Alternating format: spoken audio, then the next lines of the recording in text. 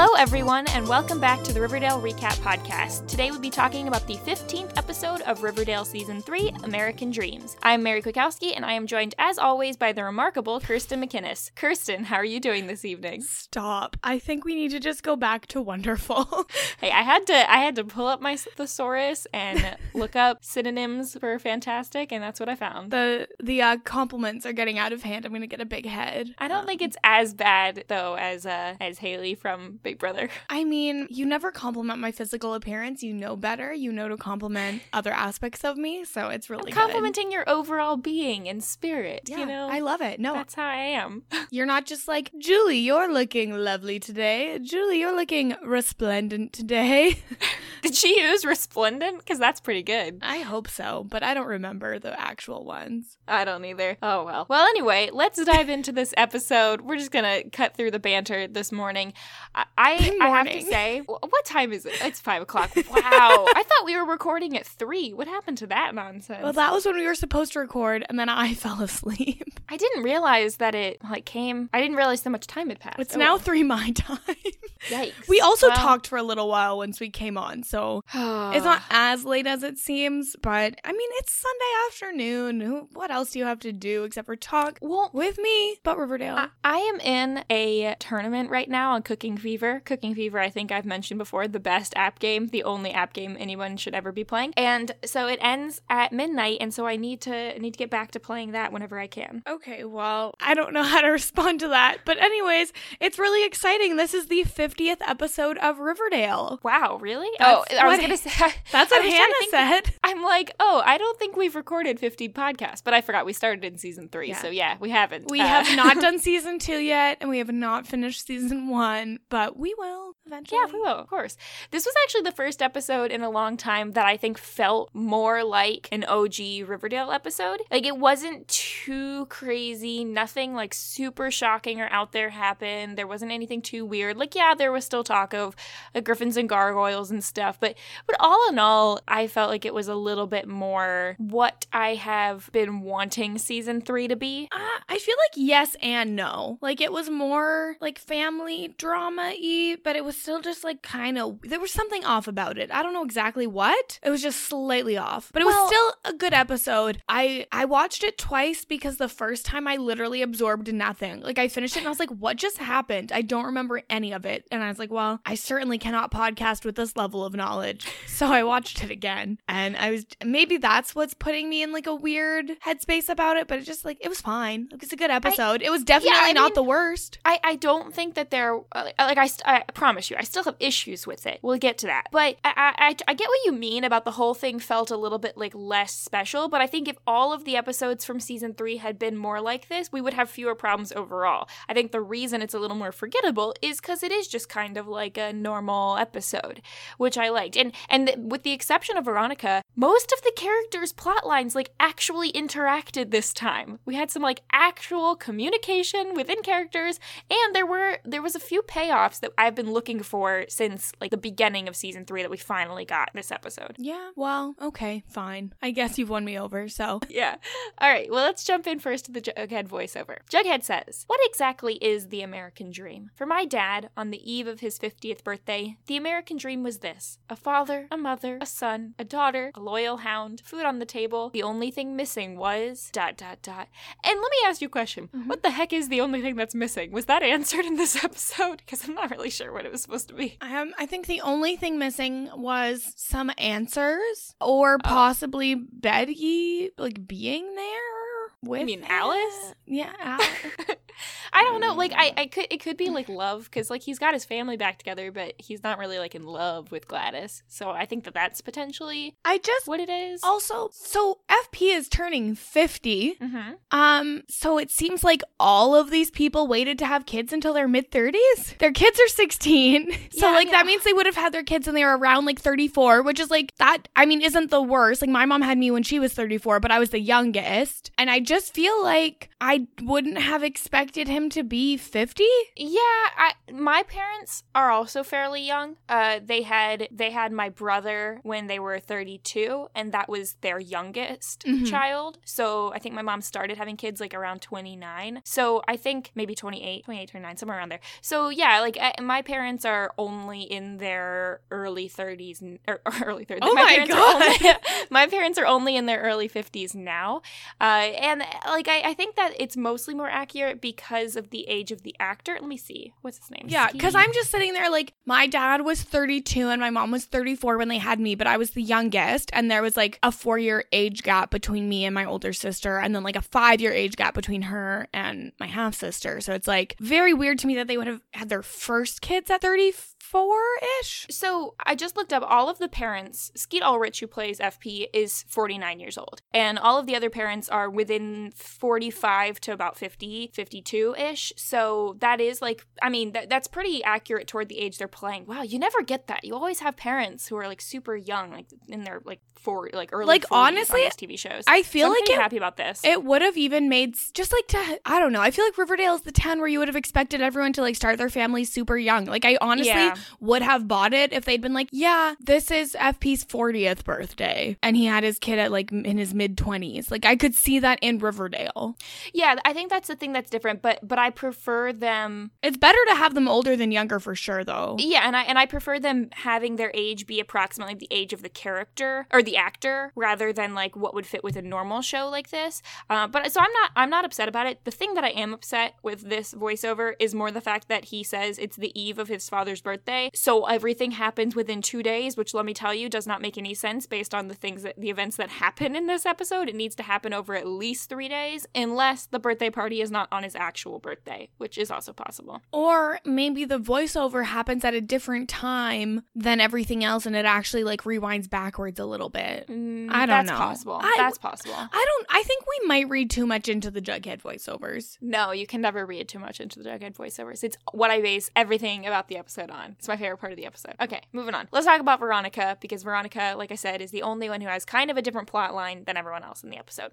And it's Veronica. Not good. No, I mean, Veronica's whole plot line, honestly, I have it broken up into 4 bullet points. It's all one thing, though. The one thing is Reggie is feeling underappreciated. Mm-hmm. Now, I don't know. I fluctuate between, like, both whose side I'm on, because majority I'm on Reggie's side. Reggie has a point here. He does everything for her. Mm-hmm. He has given up his car, and he talks about how he's like education and yeah, he talks about how he's like a pit boss or whatever, and he's also a bartender and her errand boy and does all these different things. And then like the thing they don't mention is I'm pretty sure didn't he get shot for her at one point too? Yeah, he got shot robbing his dad. Yeah, like I feel like that would have been a bigger thing to mention rather than just like I gave up my car. I can't remember that time I got shot.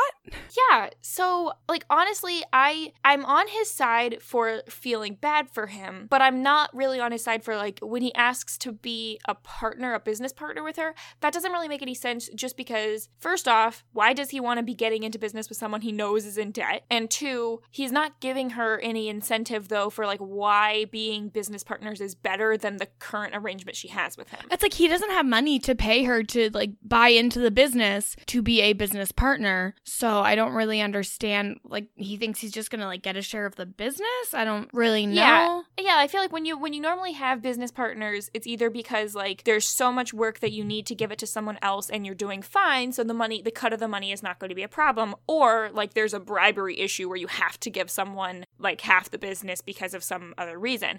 So I don't know, and she's so close to paying off her debt. I feel like just wait until she's done paying off her debt and then maybe be like, hey, it would be cool if we added this element to our business, and also I'm totally willing to take it over, but I would like a bigger stake in the company. That's like a more reasonable way of doing this, but they're kids. Yeah, I was gonna say, but they are 16 years old. And so then Veronica finally like has a check for Reggie and is like, I think this is a fair starting salary for you, which leads me to question, has Reggie been working for free this entire time? Because like that's really not okay. I read that, I was like, oh my gosh, has he not been getting paid at all? This is terrible. Like I was like, excuse me, like Reggie, know your worth. You got shot for free? Yeah, and of course it's also combined with this complicated like they are dating dating, but like taking it slow. And so I'm not even sure if they were ever officially dating. And she does have a point with saying like, yeah, don't you know I just got out of a relationship though? It's like, yes, except like you've been dating him for a lot longer than that. Then you got back in the relationship with Archie. Then you got out of the relationship and immediately jumped back with Reggie. So like, it's not like you've been telling him no. Yeah. I'm not really, like, I feel like she's been leading him on too much then. I feel like this is all gearing up at the end of the season. Archie and Veronica are going to be back together. And so they needed to have some kind of way to insert the drama to make it seem like the Reggie relationship isn't so much better on every level, which it is because Reggie is the best and hottest man in the show. And so it's just kind of whatever. But Reggie does not accept this, payment as like a reasonable first step, which I mean, I feel like a salary is a great first step. And so he decides, you know what? I want my car back and I don't care. I'm going to try to steal from Gladys. What? Yeah, I don't know. I mean, I do think that he shouldn't have had to give up the car in the first place, but the trying to steal the car is he's just a little reckless, which is what Veronica says. And she ends up having to pay for this 50th birthday party anyway, which probably would have been a pretty big dent in the debt that she owes Gladys. So it's all just like not a great situation. And Reggie still has an issue with how she's treating him. So at the end of the episode, like she gives him his car back. She buys it back, but like, did they break up? I was kind of confused. Did he quit working? I don't really know where we stand. I think they broke up because he's like, I need to be treated better, like blah, blah, blah. And then Veronica says, well, here's your car back and now we don't owe each other anything. I would argue she owes him back pay for all the hours, but okay. She still owes him a lot. She just gave him the car. That's not anywhere near enough. Oh, but yeah, I don't know. I really didn't like Veronica in this episode. I didn't like her storyline. I don't like the way she treats Reggie. I feel bad for Reggie. I Reggie don't feel any sympathy for Veronica at all. No, none. Like, are we supposed to? I don't know. I'm gonna even say this. I agree with the tweet we got before. I think Veronica is overtaking Archie in my disdain for a character. Overtaking? No. In the same league? Close. It's close. Yeah. Well, I don't know. Archie wasn't as bad this week. Maybe I'm just coming around. Stop. We'll get to it. We'll get to that later. Yeah. All right. Let's talk about Cheryl and Tony, aka Shoni. I don't know who that is. I know who Cheryl and Tony are. So it starts out, Cheryl's like, don't you think this completely impractical jacket would be great for a ski vacation in Quebec? Tony's like, who's going to Quebec? And Cheryl's like, oh yeah, I've planned this entire vacation without consulting you, which is not cool. But then Tony replies that she and the Pretty Poisons are going to go on a road trip for spring break. So she also made plans without consulting Cheryl. So both of them are in the wrong, just to start this off. Yeah, let me just come in with this. Maybe I just forgot because it's been a little while. Is Cheryl out of the Pretty Poisons? Did that happen officially? I think it's she get kicked out? I think she kind of took a step back because Tony was like, this is my gang, not yours. Isn't that what happened last week? Yeah, but I thought that just meant that okay, so Cheryl's not like the queen. Yeah, but you think Cheryl's gonna be like a member of the gang and be like in like a subordinate? I don't know. I just feel kind of bad for Cheryl about this. And so Tony goes to work and Cheryl comes to bring Tony some cherry scones, of course. Which I like scones, but I feel like cherry scones would not be the best scones. I feel like cherry's not the best fruit to put in a scone. Yeah, they do some cranberry orange scones. That nice. Sounds delicious. Get me one of those. Yeah, so she shows up and she's like, do you know where Tony is tonight?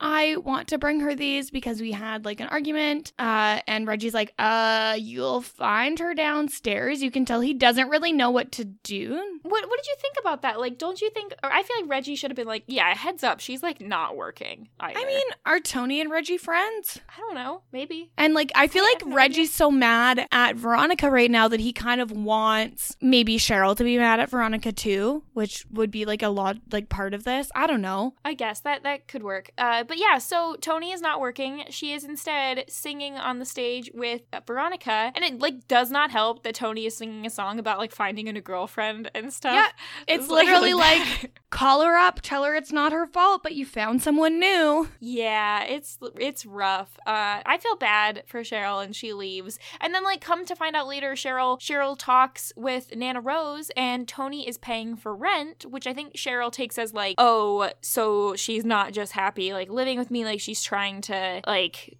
how do I explain this? She's like, Tony is paying for it so that it's not a favor Cheryl is doing. Well, and I think it's one of those things where, like, Cheryl has always had money, so she doesn't really maybe understand, like, the power dynamic of her having Tony live with her rent-free, where it's like it puts her above Tony in a way, probably in Tony's eyes, and Tony wants to pay her own way and be an independent person. And it's not necessarily an insult or anything. It's just people prefer to pay their own way, right? I guess, yeah. But, like, I mean, to be fair, Cheryl has messed up a few times, but she also has done a lot for Tony. Like, not just the housing, but she got her that, like, college recommendation and gave her a gang and stuff. I feel like Tony is being a little bit unappreciative. Yeah, but I feel like it comes from, like, she wants to be, like, a self-made person and she doesn't want things handed to her. I feel like she's probably uncomfortable with that aspect of the, like, relationship. Yeah, that's true. So Cheryl goes to the speakeasy, and can we talk about the red dress she's wearing? I need it. Oh my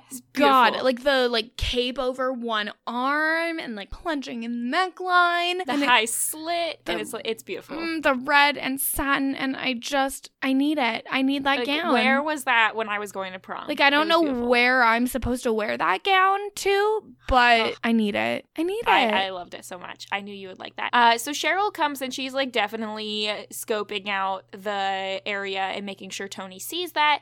She also asks for a Bellini, which I feel like is a weird thing to ask for at night, unless this is not at night, which why are there all these people in a speakeasy not at night? I don't know, but regardless, I don't think we need to judge people for wanting a Bellini. They are delicious. I'm not saying that. I'm just saying that I have recently been judged for ordering a mojito in the winter, so I would just I think you can at Lita if you need to, and you're allowed to have a mojito anytime. Okay. Who cares?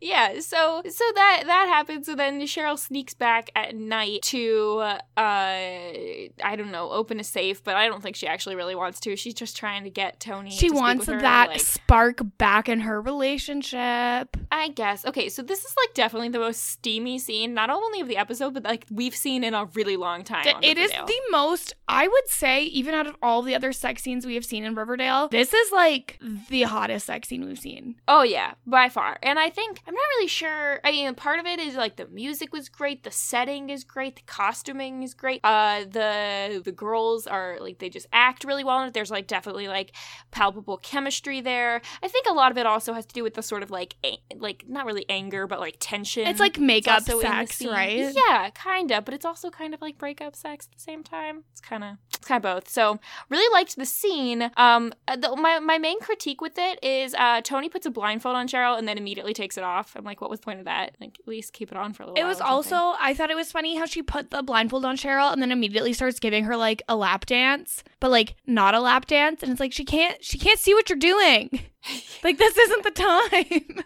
Yeah, I thought it was definitely really great. I was really happy with the whole scene. But it's combined with the Archie plotline later that we can get to. They like to do this a lot, like have sort of a violent scene happening at the same time, intercut with a more romantic scene. They just want to cover all their bases. Some people don't like the sex scenes, some people don't like the violent scenes, but what everybody loves is a jump cut, I guess. Okay.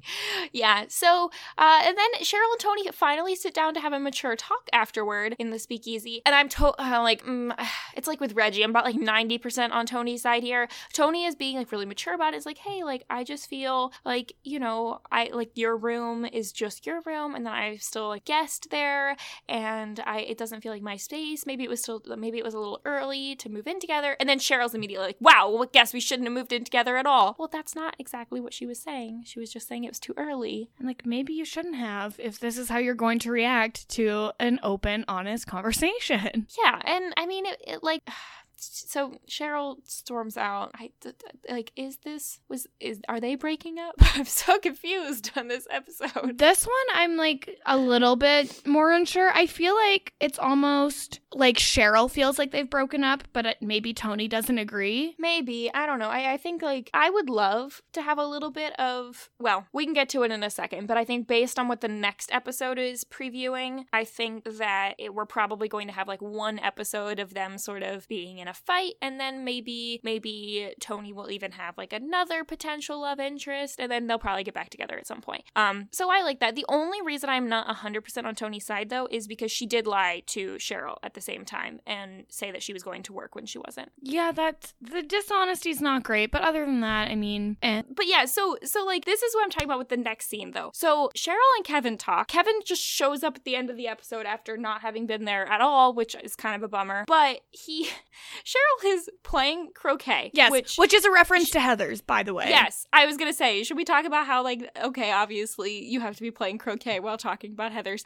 And she might have even, I don't remember, but she might have been wearing plaid. She was certainly wearing a plaid skirt.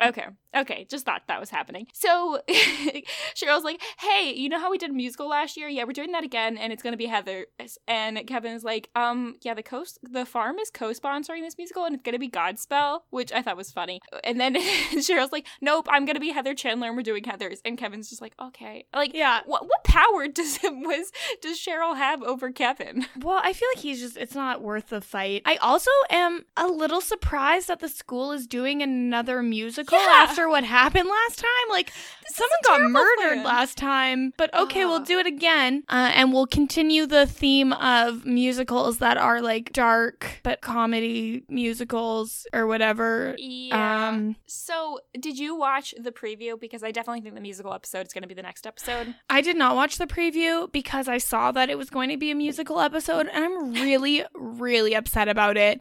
I don't think that their first musical episode was done well at all. I remember hating it. I'm dreading that I have to watch it again to cover it on this podcast. And now they're doing another one? I am very upset. I think it's fun. I don't know. I'm the only one who probably wasn't against the musical episode. I really liked it. I thought it was fun. I think it's a nice break in the story, kind of. No. And stuff. Gets everyone back at school. Stop. The first musical episode is, I think, the only episode of Riverdale where I had to take a break from watching it and come back the next day to watch the second half. I'm dreading this. No, it's gonna be great. So, are you familiar with the musical Heathers? I'm not familiar with the musical, but I've seen the movie. Okay, so I have watched most of the musical just like on YouTube, other productions of it that are out there. I've never actually like sat down and seen it live. I've never seen the Heathers movie because I was introduced to the musical concept first, and then I felt like, oh, the movie would just be a letdown. It's probably not. It's probably also still really good. I mean, good. It's one of those ones where it's like a cult classic movie where it's like a very enjoyable watch, but can you really say it's good? Well, the best part of Heathers is this particular song, and if you've seen it, I don't know. I think the song Candy Store, which I would look it up because I would look it up probably before you watch the episode next week because I want everyone to have just like a really good image of what this song could be. I know they're going to do it. They're not going to do every song from the musical, but they're going to have to do Candy Store. It's best. It's like the Mean Girls song where the three Heathers sing it, and I'm really, really, really excited for how they're going to do it because it's just like a great, awesome song. So I'm really excited for them doing Candy Store. So who's going to play all of the Heathers?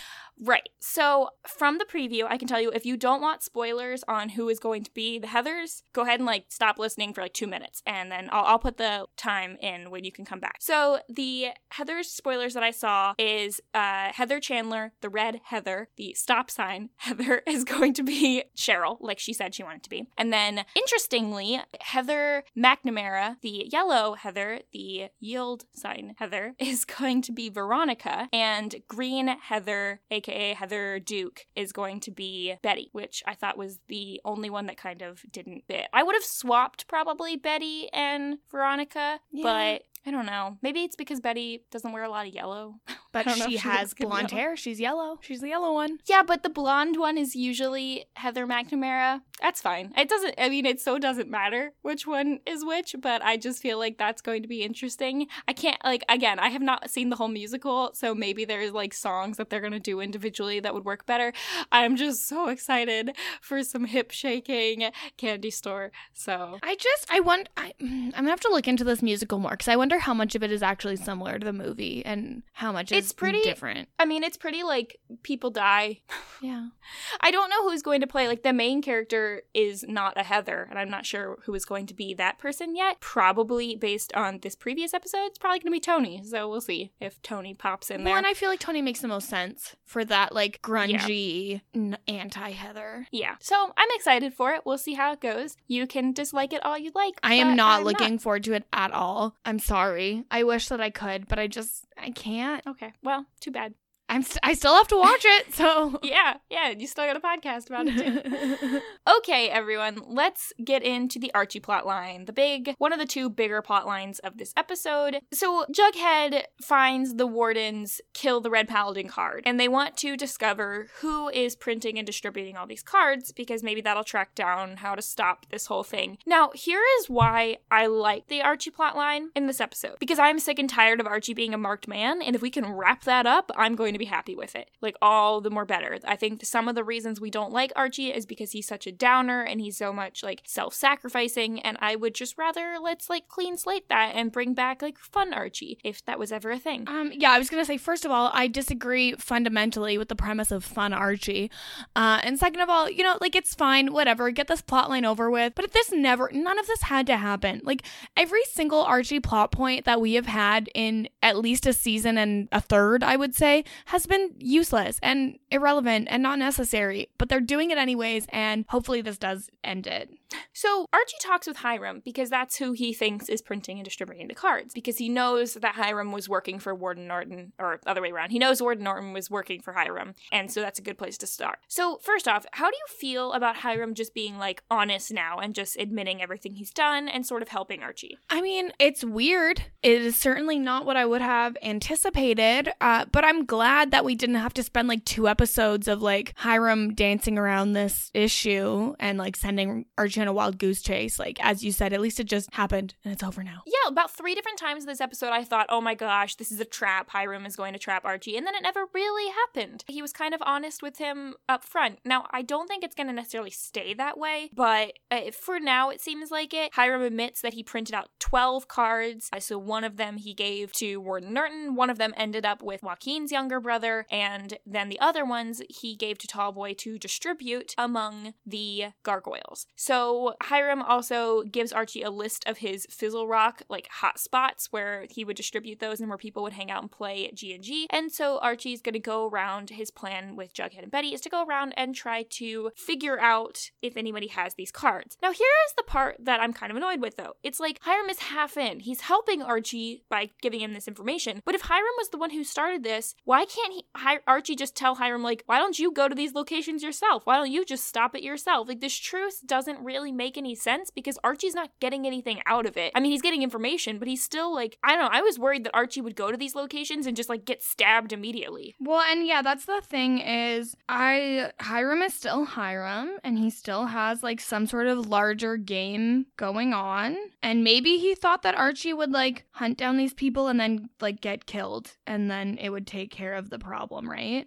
It kind of reminds me of, did you watch One Tree Hill? No, I didn't. Okay, well, there's a character in One Tree Hill, I'm going to do this in a non-spoiler way, that if anybody watched, they will know, is sort of the villain of the first couple seasons and kind of the whole show, and at some point has, like, a big life event that happens and ends up being nice for a little while. And that's how I feel about Hiram right now, is sort of like they had a near-death experience and almost 2 near-death experiences, and then because of that they're acting nice, but I don't think it's going to last. I think at some point that they're still going to go after Archie, because the key here is, like, Archie, yes, they have a truce, and yes, Archie saved Hiram, but also it would still be easier for Hiram probably overall if Archie was just, like, that loose end was tied up and he was cut out of the picture. And you bring up a very good point. No one is talking enough about Archie having brought a gun to Hiram's hospital room to begin with. Yeah. Like, that should have been a topic of discussion. I think probably it's just sort of was implied that Archie said that he, like, probably just got the gun off. No, I don't know. No, because didn't he also have a gun? Yeah, I'm not sure. Not really sure what how they solved that one. But anyway, so Archie tells Betty and Jughead about the quest cards and everything. And again, why are Betty and Jughead so chill with this plan? Why do they not think it's trap? Not sure. We're back in the Bang Bunker for a second, though. So what do you think of some of the places where the Fizzle Rocks were distributed? Were the Suds Laundromat, Innuendo, which I think was that the gay club? I think so. And the comic book shop, which the comic book shop, just to say, is MLJ Comics, which was the original name of Archie Comics. Oh, so good to know. Yeah, back in 1939, the company began under that name. I didn't really find any of the places remarkable at all, except for the comic book store, and it's just because the main, like, G&G guy in the comic book store was so creepy. I was like, enough with, like, the long, straight hair is just... Yeah, but actually, like, this one made the most sense to me. Like, people in a comic book store would probably be the most likely people to play, like, a Dungeons & Dragons type game, and he looked like the most, like, just sort of typical kind of person you would think would be playing that, as opposed to, like, some of these Gargoyle Gang people who seem to... I mean, they seem more like people who would be drug addicts, but not necessarily, I think just their look. An allegory on that you never know what people are going through or who's doing what. Yeah, probably. I don't know. Probably exactly that. Also, Jughead says something before they go on this quest that really bugged me. He's like, our nerdiest mystery yet continues. Dude, you're one to talk. You were, like, going on and on telling people that you were a game master. Like, you were in on this. Like, he's all speaking down on the whole people playing G&G. He was doing that too. I mean, he loves it. Yeah. So the main thing that I get annoyed with, besides the Hiram stuff, is just how all of these people, like, in the comic book shop and stuff, are just openly talking about, like, yeah, we're planning on murdering you, Archie. Like, that's the main thing, that's kind of like the openly talking about, like, killing people. I know you're in this game, but I don't know, your brain would just have to go so far to be like, yeah, this is an okay thing to just be open about. It's just very weird. And the way that they talk, again, it's just creepy. I don't like it.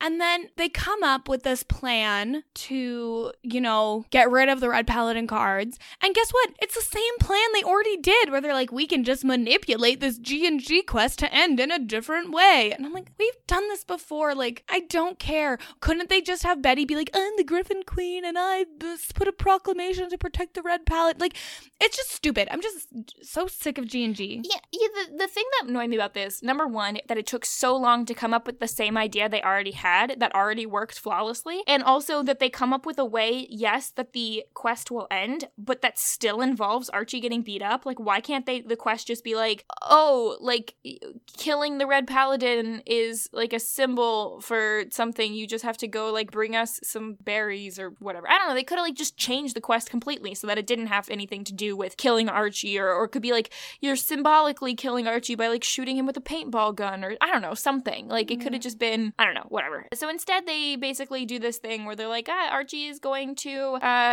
go to a boxing ring that he gets the keys from Hiram, which was also sketchy. Like, I would not have trusted that at all. Yeah. I really thought Hiram was gonna, like, booby trap the place or something. Didn't happen. And I wish he had. I'm just getting on edge, which I think I'm being lulled into, like, a false sense of security with Hiram. Like, I think something's still gonna happen eventually. Mm-hmm. But yeah, so instead, basically everyone comes and they're going to present their card. They get 3 minutes to fight Archie. They cannot have weapons, and it's one person at a time. And, like, overall, it seems fine. It's fine, but then there's this part where Archie's like, how many of these guys am I gonna have to fight? Archie, you know there's 12 cards. You know that you already have one of the cards. You know there's 11 cards. Yeah, I don't know why, though, they said, like, oh, there's gonna be a 12-hour window, except then, like, everyone showed up and he just fought back to back to back. Why didn't they just say, like, one person an hour? Like, give Archie a chance to rest or something. I'm assuming, they should have done that for sure. They should have made it like that. Have. But I'm assuming that the people coming... They set it up, so they should have done that. But I assume all the people coming to fight Archie are like, if we all come at once, we have a better chance of someone succeeding because he will be tired. Yeah, probably. But yeah, like, Jughead and Betty and Archie should have thought of that. And I also think it's just, they're feeding into this narrative that Archie is, like, a good fighter. And we know that technically that's not true. So I'm sad. Well, but I don't think these people are necessarily good fighters either. I'm kind of annoyed with the fact that we saw several fights, but we didn't actually get to see any women fight Archie. I mean, I know, like, why they didn't do that. It'd been kind of weird to see Archie, like, beating up some women, but I thought it would have been cool to see anyway. Some, like, badass women. I think that the CW is going to try to avoid any scene of a man beating the crap out of a woman, and I endorse that. Yeah, I mean, Yes. But also, like, there were definitely some women who showed up to that fight. And so I think that's a little bit, like, it's like sexist against the women that they don't get a chance to do. I think, obviously, the premise that we know Archie's going to win, like, kind of doesn't work. Like, if this was a fight that the woman could have won, maybe they would have showed it. But yeah, I think the only chance they were ever showing Archie fight a woman is if the woman wins the fight. And in this situation, they could not have a woman win the fight, so they could not show it. Yeah. I also feel like Archie would refuse to fight a woman. Nah, probably. Yeah, probably. Also, meanwhile, while this is happening, Jughead sends the serpents out he originally was sending them to distribute the flyers announcing the fight, but also to suss out if any information about the new drug trade is happening, which we'll get to part of that later. But one thing I noticed was the new serpent names. Did you like some of these? Weasel, Termite, Jinx. Those are all fine. I'm okay with those. And then one person's name is Old Deuteronomy. Okay, so I'm also not okay with Termite. Hey, but I would still, like, Termite makes more sense. Imagine being okay with being called Weasel. Yeah, I'm okay with it. I don't know. Jinx was the best of all those, but, like, you can't just be Deuteronomy. It has to be Old Deuteronomy. Well, in Deuteronomy, isn't there only one Deuteronomy book in the Bible? I don't know. Is there a young Deuteronomy? No, there's no New Testament Deuteronomy. I was so confused. Anyway, also he mentioned that there was a place called All About the Glaze. I that was just dropped in there. I hope that's a donut place. I hope it's either donuts or like cinnamon buns. Yeah, could be something else, but we don't want that to be a thing. Stop. How dare you? Anyway, the only confusing part too is like Jughead is telling these serpents to go do this. Maybe it's just the ones he trusts, but we didn't get those names. I assume some of these are people who used to be Gargoyle gang members who I thought were working for his mom in the first place. I'm assuming Old Deuteronomy is a gargoyle. Yeah, whatever. Anyway, so Archie wins the paladin fight, obviously. One dude comes in, some big guy, captain something. Yeah, he was from the prison. Yeah, and he's the last one, and he like almost wins, and Jughead says to enter the Kraken, which is funny. And then Archie wins anyway, obviously, so that happens. It seemed pretty easy. Then Archie talks to Hiram again to like be like, yeah, I'm so happy that my quest succeeded, whatever, and gives Hiram the keys back, and then Hiram is like, no, you keep the keys.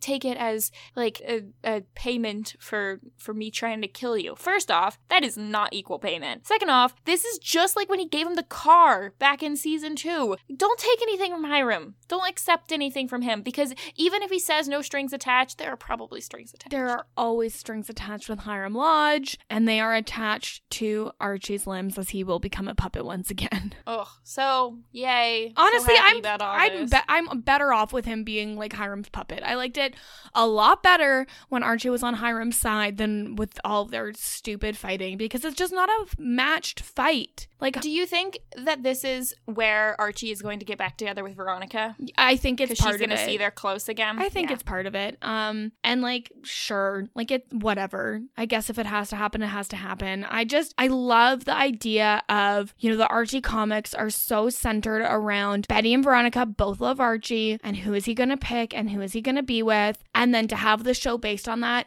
where neither of those women ends up with Archie, just made me happy. And I guess I just don't get to continue to be happy about it. No, but it was great. Just the fact that they're not completely at each other's throats anymore. I don't know. We'll see what happens. I still don't think that the fight between the two of them is over, but I think they need to segue into the whole farm situation, and they can't probably handle having both enemies at the same time. Yeah. So I am just happy that hopefully we never have to hear about the Red Paladin ever again. Let's hope. Knock on wood. The last thing about that is he's like, I am a marked man and I'm sick of being a marked man. Now, Archie, no matter what, you still have this brand. Like, what, are they going to just peel it off? Like, yeah, but I feel like the Gargoyle people, I mean, it kind of goes both ways, because it's like, yes, the Red Paladin quest with the cards is over, but it could just, like, anybody could just still go up to the Gargoyle people and be like, yeah, Archie's still the Red Paladin, go kill him. I don't have a card, but... Yeah, like, they're very easily manipulated. Also, they could print more cards. Yep. Or like they could like lose a card and then it gets found. I don't know. It's just dumb. Whatever. Anyways, it's over with now. We can move on with our lives. We can go into the big part of the episode with Gladys buying the Cooper's house. Yeah. So, okay. So I was wrong because I thought that the anonymous buyer was going to be Hiram, because it's always been Hiram. Yeah. But I guess Gladys is the new Hiram, so it's kind of it's very fitting that she also is anonymously buying stuff. Yeah. So she buys the Cooper's Cooper house and then like seems surprised that Alice is there. Like, did she not know whose house she was buying? Well, and because we know that Alice was doing for sale by owner, so it just doesn't make sense that she wouldn't know. Okay, another thing. Did Gladys grow up as a serpent? Like, because wouldn't she have known Alice? Like, I wonder if there's any history there with Alice living on the South Side and being a serpent and all that. And then, like, when did Gladys meet FP? When did that happen? Because she talks at the end of the episode about, like, how she lived a hard life and needed to fight for things. But was she always in the picture? Is she from Riverdale? I mean, I assume so. Yeah. So I think she would know the Coopers. I don't know, the whole buying someone else's house thing, I feel like this is weird in a show where all the characters like have lived in the same place their whole life and know each other. It's kind of weird to like I feel like it's always gonna feel like the Cooper house. Yeah, like that's not the Jones house, it is the Cooper house. And I do like kind of what Alice said about how like this house is her past and it has bad memories and she wants to move on, and I get that. Her ex-husband is a murderer, and that kind of taints the memories of that house. But no, I don't blame Alice for wanting to leave. But not getting a new place to live, that I do blame her for. Yeah, I don't know where she's supposed to be. She's going to the farm. She was right, like, yeah. I'm selling the house and we are all going to be on the farm together. So I feel like it's also only a matter of time before Betty is like dragged against her will to the farm. Yeah, except I don't think Alice was going to the farm. Like, I think Alice is going to the Sisters of Quiet Mercy. That's the farm like, now. Yeah, but like it needs to be on a farm if you're going to call it like the crypt or whatever. Oh, no, don't call it that. That's even worse. Yeah, well, whatever. The other thing is that Jughead is just like, oh, well, it's fine. You can just live with us. You can keep your room. No. You really think that we wouldn't have some kind of plot line where JB is like, yeah, this is my room now. Like, Jughead, just because Jughead says something, and I'm sure FP would even be okay with it. Like, Gladys and Jellybean are not gonna do that. Well, maybe if that got to be Jughead's room. Okay, that's fine. But, and Jughead, as we've seen, has, like, no stuff. Yeah, so he needs, like, Betty's bed frame and stuff. Right. But what I'm saying is, like, it's not Betty's house anymore. I mean, one of two things would happen. Either Betty is going to be feeling like she's living in someone else's house, or the Joneses are going to feel awkward because, like, that's, I don't know. It's just, like, the way I picture if I ever, like, moved back into my old house after someone else has been living in it for a while or something. Like, it just wouldn't feel the same. I also just like the idea that everyone's so comfortable with their teenage children living with each other is wild to me. Yep. So, like, oh yeah, it's totally fine, Betty. You can just come live with me. What? No. I mean, we've seen Tony and Cheryl are not having a great time living together. So Tony doesn't have a family, and Cheryl kind of but Tony still feels awkward living in Cheryl's house. Oh yeah, exactly. Like, I just don't. I think something wouldn't go right. Anyway, so FP and Alice talk, and finally we get at least some acknowledgement that they've had like some sort of something going on. Alice is basically like, oh yeah, like it's totally cool that you guys are moving in, but like I don't love seeing you and Gladys together. Which, why have we not talked about this before? Yep. Gladys has been here for presumably like a month or two. But so it's really sad actually. She asks him, you know, do you love Gladys? And he says, well, she's the mother of my children. Fair point. Yep. And then she says, well, like, do you love me? And he starts crying and he says it doesn't matter anymore. And so I guess they break up. And it's like really sad, except also like, wait, why can't they be together though? I don't know. I also just like I don't know. It just makes me so sad. I think part of what makes me sad about it is that if this was season like 1 or 2 Alice would have like responded by like getting in a really hot outfit and then like going to Gladys and being like, yeah, you know, I've been banging FP. Like that would have been cool. I miss old Alice. And then the other thing too is it's just like we as the viewers know that Gladys is not genuine and she is not here for the right reasons. And so like here for the right reasons. Alice is, though. Alice is here for the right reasons with FP. Yes. I mean, how much do you bet? Like, I'm putting my stake on this now. I think they're going to get back together at some point by FP is going to be part of the plan to save Alice from the farm. Oh, yeah, no doubt. And that'll result in them being together, and also Gladys will be run out of town at some point. I can't wait for it'll all work out. I can't wait for Gladys to be run out of town. So this was half answered for me. I'm glad that FP and Alice finally addressed some of their issues. I am not happy that somehow we she had them get together and break up without anybody else in town knowing about it. Yeah. That's annoying.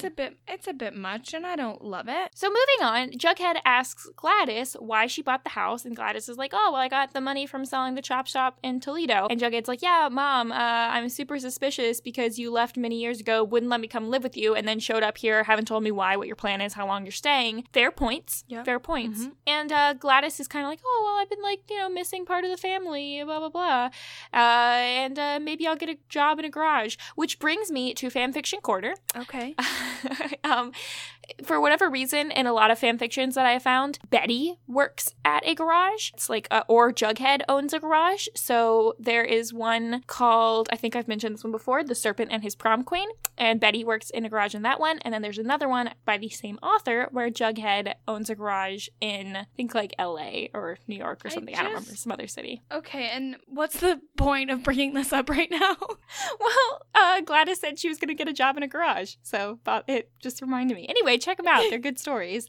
Fun times. The Serpent and His Prom Queen. It's a good one. Anyway, so Jughead is definitely still suspicious of him, or of Gladys. Mm-hmm. And then, but like, it's kind of segued into Gladys being like, yeah, by the way, we're throwing FP a birthday party and you're going to write a speech for him and it's going to be in the speakeasy tomorrow. Okay, stop with this show with throwing parties and giving people 1 day's notice. That is not enough time. Also, stop pretending the speakeasy is a secret illegal speakeasy when everybody knows about it and now the sheriff's birthday party is there. Guess it's not a secret. Everyone knows. I mean, the FP already knew about it, obviously, because he was, like, helping to protect it for a hot sec. But, okay, whatever. But still, like, in general, it's obviously not a secret or, like, hidden speakeasy. Like, it's not a speakeasy at all. Yeah, my prediction is that Gladys is also going to find out about the whole Alice-FP relationship. Like, either she already knew about it, and that was part of her reason for wanting to buy, like, the Alice Cooper house, or she is going to find out about it later and somehow try to sabotage, like, the memory of it. I don't know. Anyway. I can see her getting really upset when FP goes to, like, save Alice from the farm. And I can see it being a thing where she's like, are you here for your family or are you going for Alice? And then FP's gonna be like, I gotta save Alice. I'm really sorry. Like, she's been here for me and you haven't been. And then that will be kind of like... If this was just a drama, that would be the way it'll be part... Yeah. I think it's gonna be part of it. Like, I think there's gonna be more to it because the show is ridiculous. But I think that scene is definitely going to happen. I hope so. So FP gives a speech to the new serpents again about how they're going to be on the right side of the law. And then they're basically doing like serpent and basic training with the officers, and he's like, yeah, so Tom Keller is gonna help us out because he was the best sheriff. If he was give him a job then, like, hire him on as a deputy or like make him sheriff. Well, I guess his job is training the serpents to be on the right side of the law. I hope it pays well. I'm not checking this off yet as Tom Keller having a job, but we're getting closer. These people getting jobs, I get more and more stressed about them because after Reggie, like, doesn't get paid at all, I'm, like, nervous that maybe none of these people are getting paid. Like, is Riverdale in a post-capitalist society? Because that would be pretty cool. Would not surprise me.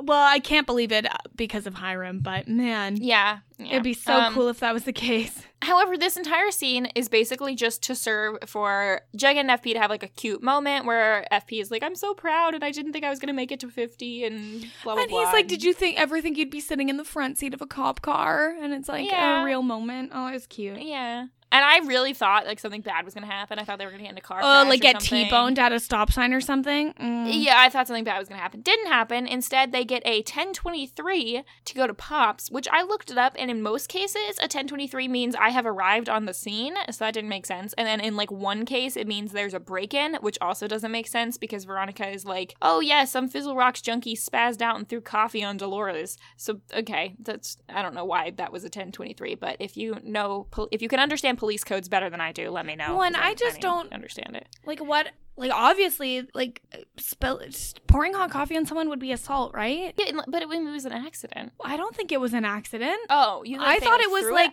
I got the impression that it was like someone was like tweaking and they like got really angry and threw the coffee on them. I think if someone just spilled the coffee, it wouldn't matter that much. I thought it was more like someone had like a seizure and like threw the coffee up in the air by accident. That's what I thought. Oh, okay, I thought they meant spaz as in like freaked out and did it on purpose. But I mean, makes much more sense. open for interpretation. So Jughead is like, hey, Veronica, I didn't know that Fizzle Rocks were still a thing. Thought we had solved that issue.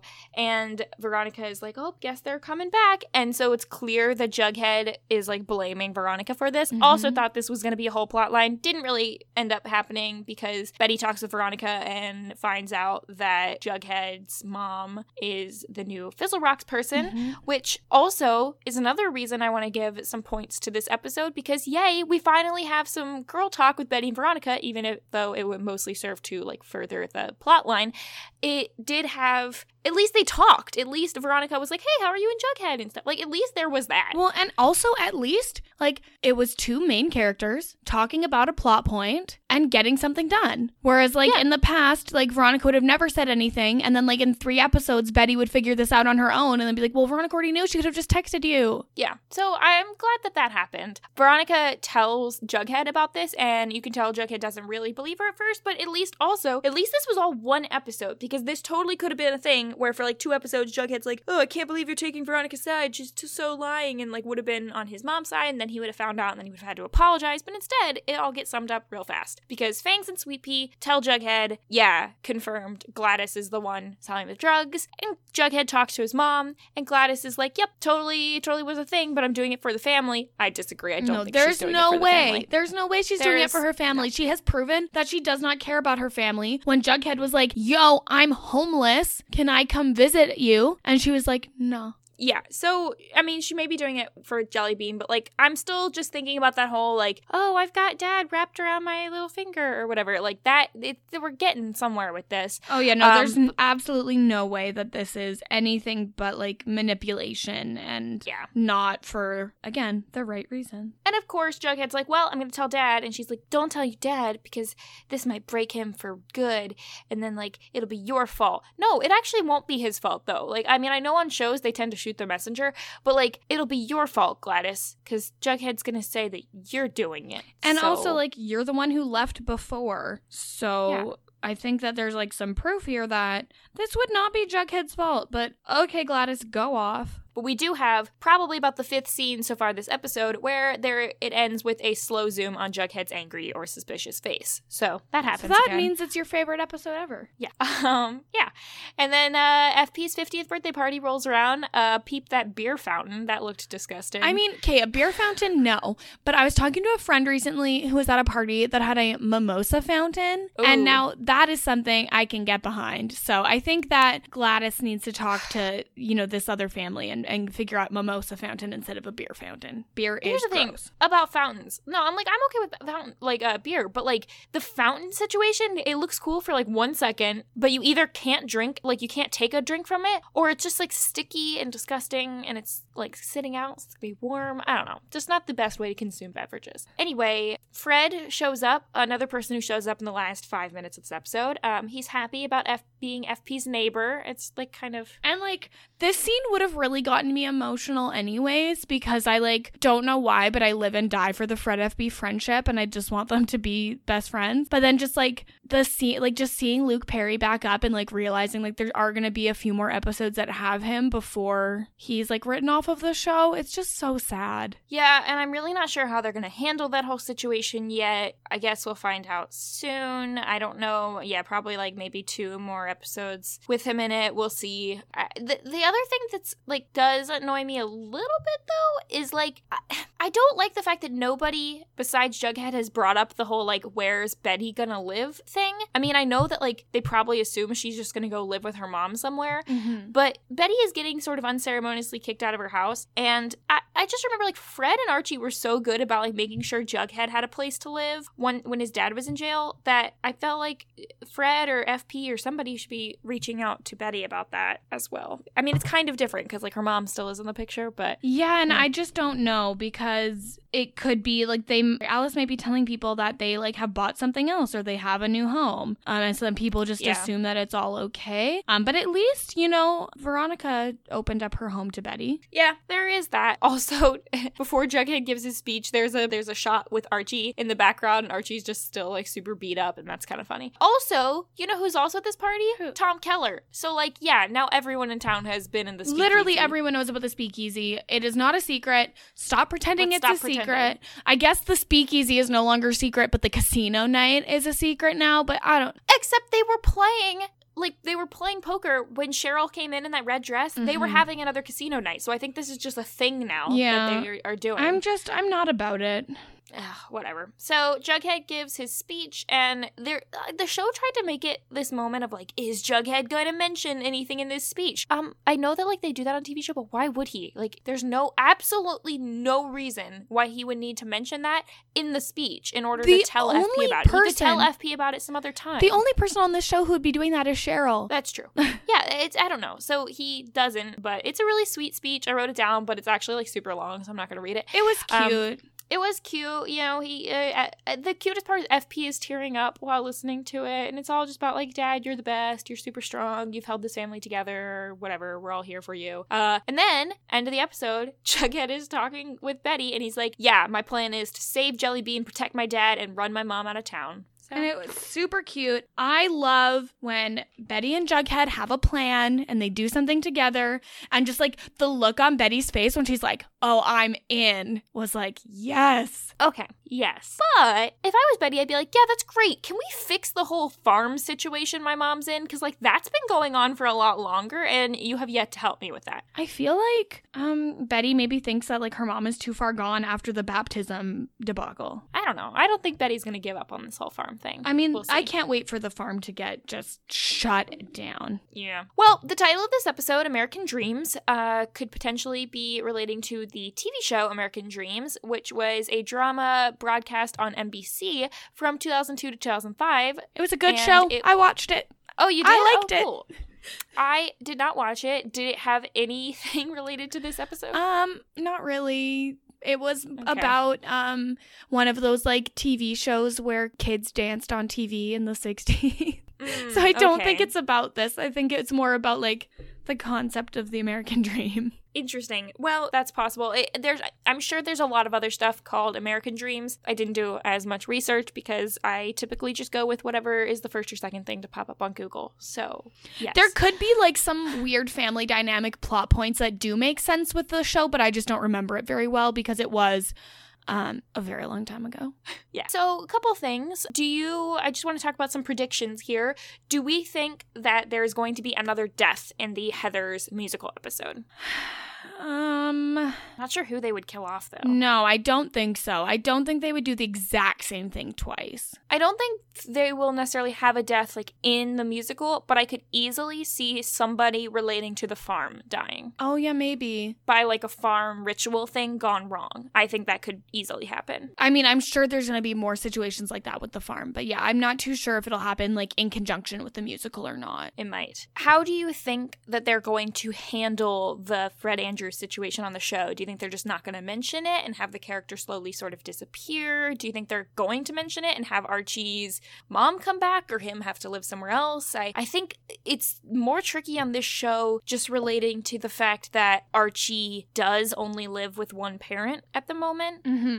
Yeah, it's really tough too with his mom being played by Molly Ringwald because like she very well could be too busy to come on for like a very common or recurring role. They're definitely going to have to address it, and I don't know if they're going to address it with regards to like killing off the character, or maybe he goes out of town for something and we just like never hear from him again or something, but they definitely will have to address it. Whether they're able to, you know, wait a little while to do so, that is up for debate. I will say there are other shows, and just to bring up One Tree Hill again, there are several parental characters in One Tree Hill that just sort of like are implied that they're there, but they're not actually on screen a lot or ever.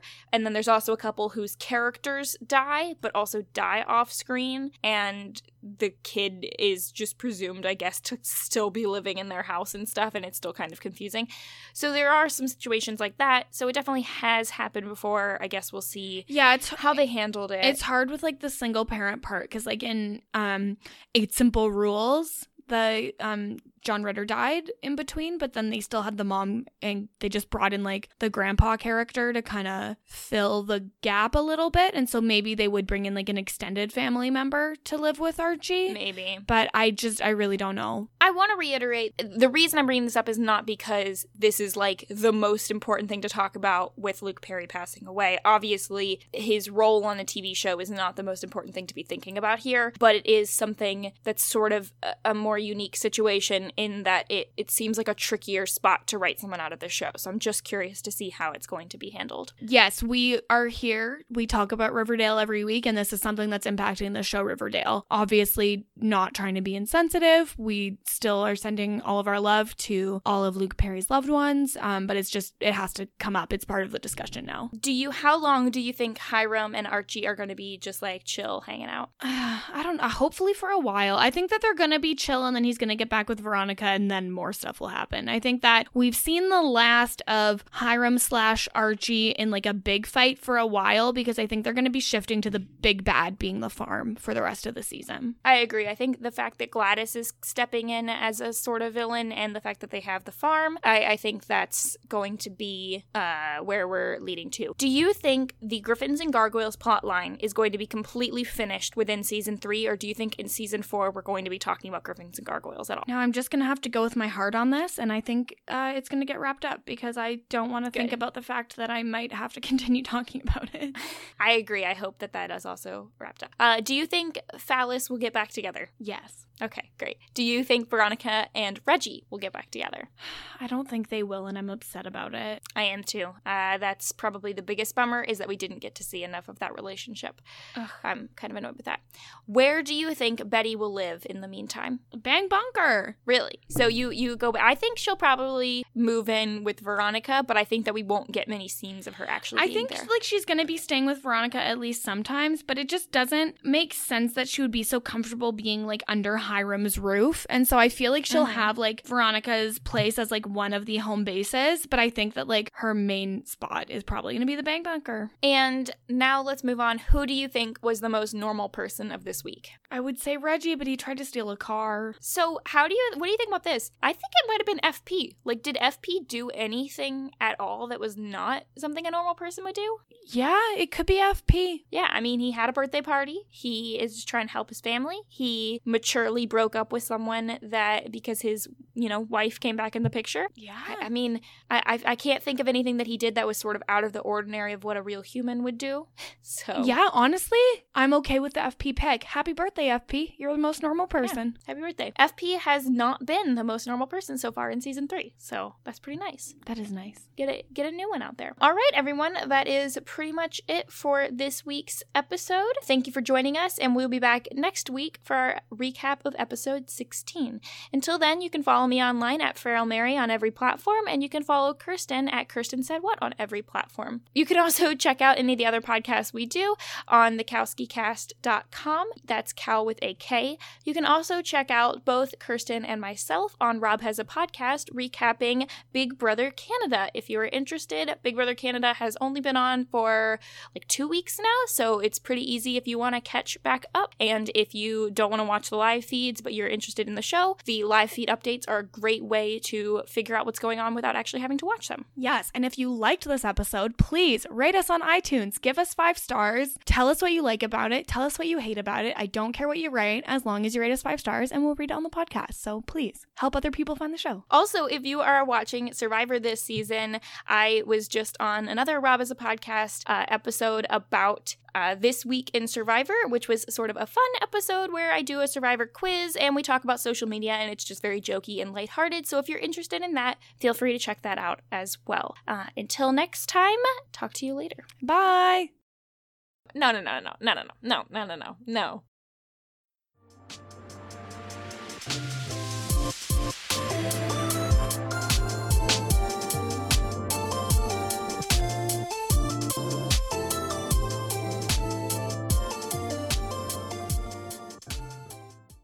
I'm also not okay with termite.